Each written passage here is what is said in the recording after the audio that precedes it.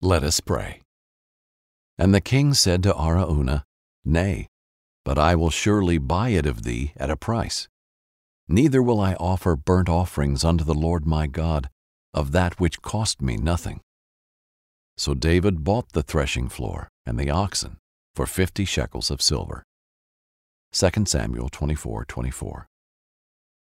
Dear Lord, when the abundance of your goodness is apparent and on display in my life, I will make sure that insecurities won't lead me into thinking that all I have will be preserved by my own methods and tactics. As you increase the works of my hands, Lord, help me not to see those you've called me to lead as commodities and not sheep you've called me to honor, protect, and shepherd. I declare that you are my sustaining force and the lifter of my head. Keep me from experiencing loss and defeat as David did. I will instead look to you and your power to cover my weak areas when I feel insecure and inadequate. Thank you for reminding me that my life is about serving and helping others as I grow to become more like you. In Jesus' name, amen. Listening to these daily prayers strengthens your relationship with God. Continue hearing from the Lord by listening to today's Bible in a Year. Brought to you by BibleInAYear.com.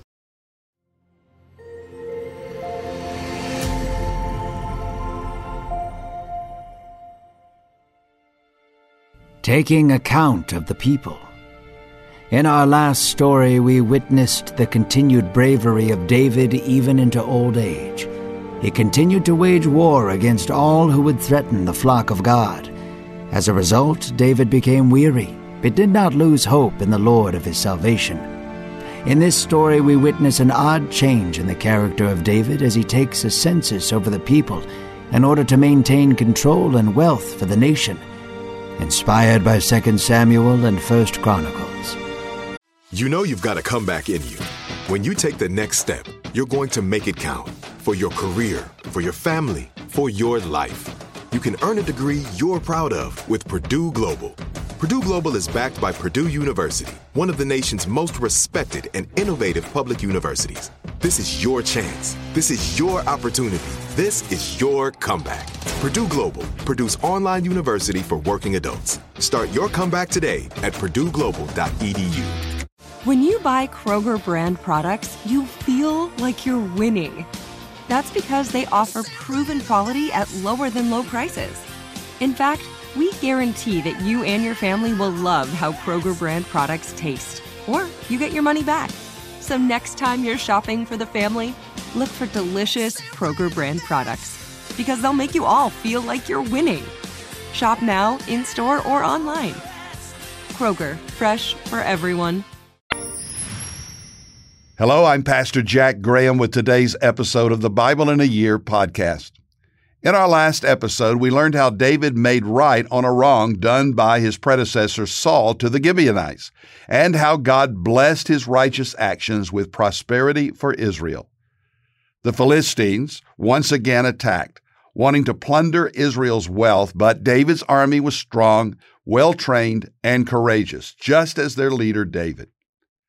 David now is in his older years, and he had built a legacy, a life of courage and conviction and commitment that glorified God and blessed the people of God.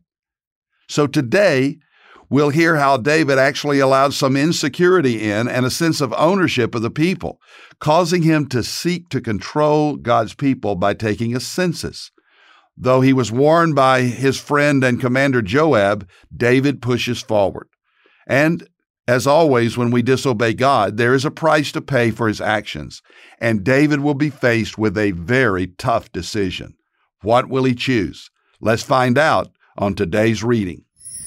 David arose early in the morning. His bones creaked as he lifted himself out of his bed. His muscles were sore, and every step revealed a new part of his body that ached. David's youth was waning. Decades of battle had aged him rapidly. His once muscular and chiseled frame felt as if it had been slightly eroded by the sea. David washed his face and gazed into the mirror. His beard was becoming gray, and the light in his eyes seemed to be dimming. David realized that he was no longer the young warrior who defeated Goliath. He was older and less capable of defending Israel with his sword. In light of this new insecurity, David decided to take a census of the nation to measure the vastness in Israel. He took great pride in the work he had done as king. Therefore, he desired to measure his success by counting the people in his armies. He also wanted to gauge how vulnerable Israel might be to outside attack. David gathered Joab and said, "We will take a census of all the tribes of Israel, from Dan to Beersheba. We will know just how many people are within our borders." Joab winced at David's orders. He knew that the census was a means to control people. The law of Moses clearly stated that a man only had the right to count what belonged to him. Israel belonged to God, not David. Joab knew this and spoke up to David, saying, "You know I love you, King. It is my prayer that God blesses you 100-fold. But why would you do this to the people? It would cause unrest and discomfort." David ignored Joab's complaints.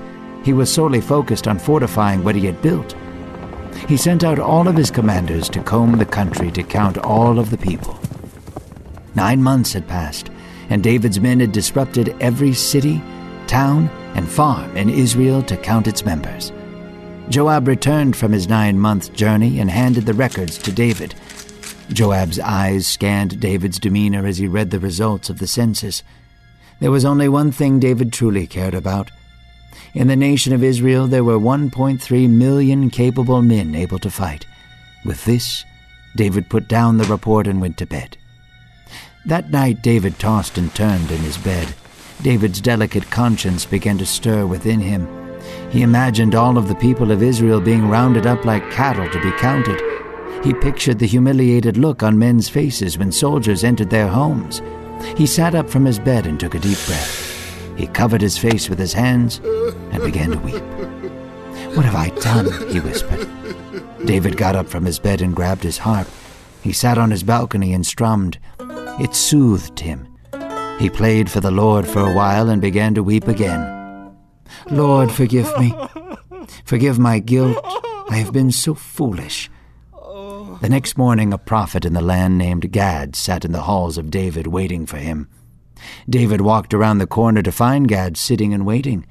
He knew why Gad was there and had no need to ask. Gad arose from his seat and beckoned to David to walk with him. Together they strode the courtyards of David's home, and Gad spoke clearly to David, saying, "You must choose from 3 punishments from God. Only one of the 3 will be inflicted upon you." David gulped and nodded for Gad to continue. 3 years of famine, hunger, and strife. 3 months of fleeing your enemies in fear for your life. 3 days of severe plague on the land. These are your choices. David held his breath for a long moment. His heart began to race. Sweat dripped down his brow. Every option seemed too much to bear. "I am in a desperate situation," David yelled. His lower lip began to tremble, but he regained his composure and said, "I would rather us fall into the hands of the Lord than the hands of man, so I choose the plague." David's logic seemed to be sound. He chose 3 days of a plague than 3 years of hunger. However, he also chose the harm of people over the harm of himself. In the first part of that week, 70,000 Israelites died of intense sickness. David was walking the streets with horror as people were crying out in pain. The anguished cries filled David's ears, and he could hardly bear it. In an emotional daze, David caught a glimpse of something passing through the streets. Hovering over the sick and dying, David saw an angel of the Lord administering the punishment due to Israel because of David. Immediately, David fell to his knees and prayed to God. "Lord, I am the one who has sinned." David beat his chest. "These people are innocent sheep. They have done nothing. Let your anger fall on me and my family. Do not harm them anymore." Finally, David understood. He had lost his shepherd's heart. In doing the census, David had acted as a tyrant king instead of a loving shepherd. The very reason David was chosen as king in the first place was that he would willingly lay down his life for the protection and joy of his people. Yet in the past few years, David had lived his life solely for his own safety and security. David arose from his knees and went back to the center of Jerusalem. David sacrificed much of his personal wealth to build an altar for the Lord in the center of Jerusalem. There he made sacrifices to God on behalf of himself and all the people of Israel. He wept, he worshipped, and he prayed for the preservation of his sheep. God answered, and there was a restoration in the land of Israel unlike any has ever seen. As we begin today's passage, David is feeling the toll of his years. He has fought many battles, and his body reminds him that he's not a young warrior anymore. So much of his identity has been wrapped up in his strength and courage. From his days as a shepherd boy defending the flocks from wild beasts to the time of killing the great giant, and then later protecting God's people from foreign aggressors as the king of the nation of Israel. But without that vigor of youth, David began to worry that he could no longer defend God's people. He would have done well to remind himself of all the promises of God, that God would keep and protect his people. But as insecurity began to creep in, a switch seemed to flip in David's mind.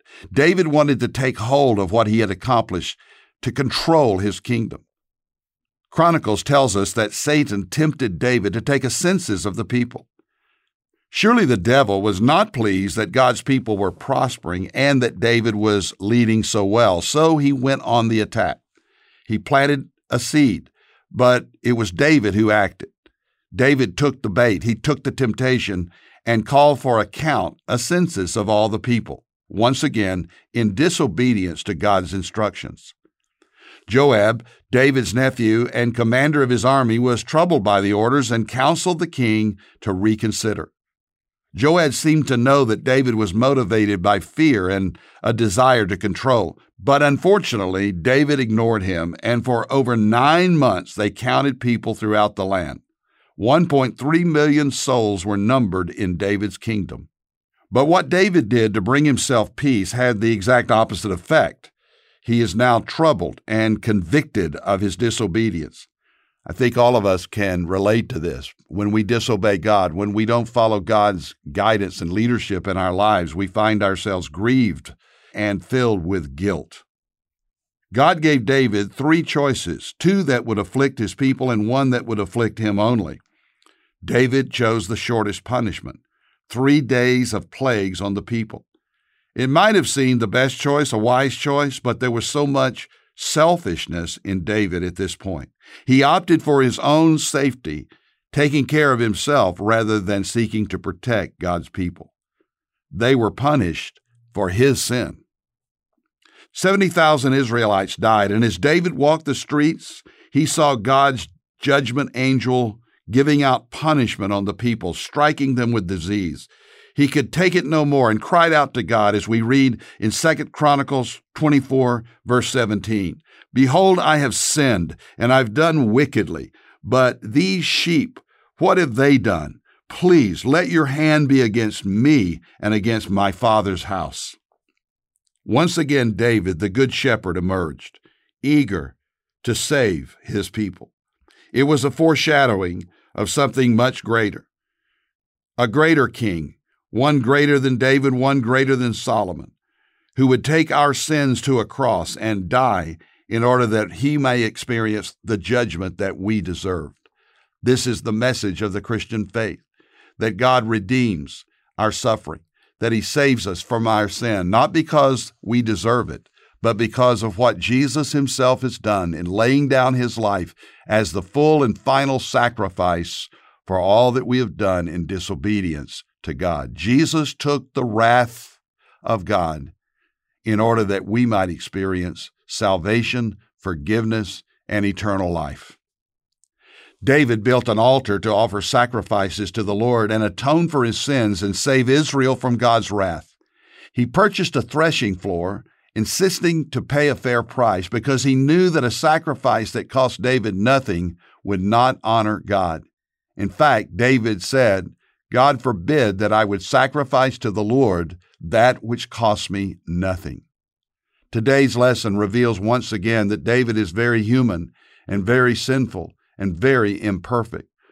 But there is a God who is faithful, And the God of Israel, the God of David, the God and Father of our Lord Jesus Christ is faithful to us today. And when we sin and break God's commandments and repent of that sin, we receive God's grace. God loves you with an everlasting love. He will never let you go. He keeps you and holds you, not because of what you have done, but because of the work of His Son on the cross and by the power of His love. Dear God, thank you for today's scripture. A reminder that you are quick and eager to forgive when we repent and turn to you. Help us, like David, to be willing to sacrifice our own comfort and well-being for the sake of others. May we be generous in what we give to you. May we become living sacrifices, as you tell us in the scripture, and lay our lives on the altar. In Jesus' name, amen. Thank you so very much for listening to today's Bible in a Year podcast. We are so very grateful for the millions of people who have downloaded this podcast. I'm Pastor Jack Graham. And when you download the Pray.com app and make it a priority in your life to listen to God's Word, your life truly will be changed. We are hearing reports from so many of the power of God's Word in their lives. So let me encourage you to pass this podcast on to others, to share it with someone you know, someone you care about, because the Word of God truly will change lives. And if you want more resources on how to experience God's power in your life, be sure to visit jackgraham.org. We would love to connect with you and for you to connect with us. Again, that's jackgraham.org. God bless you.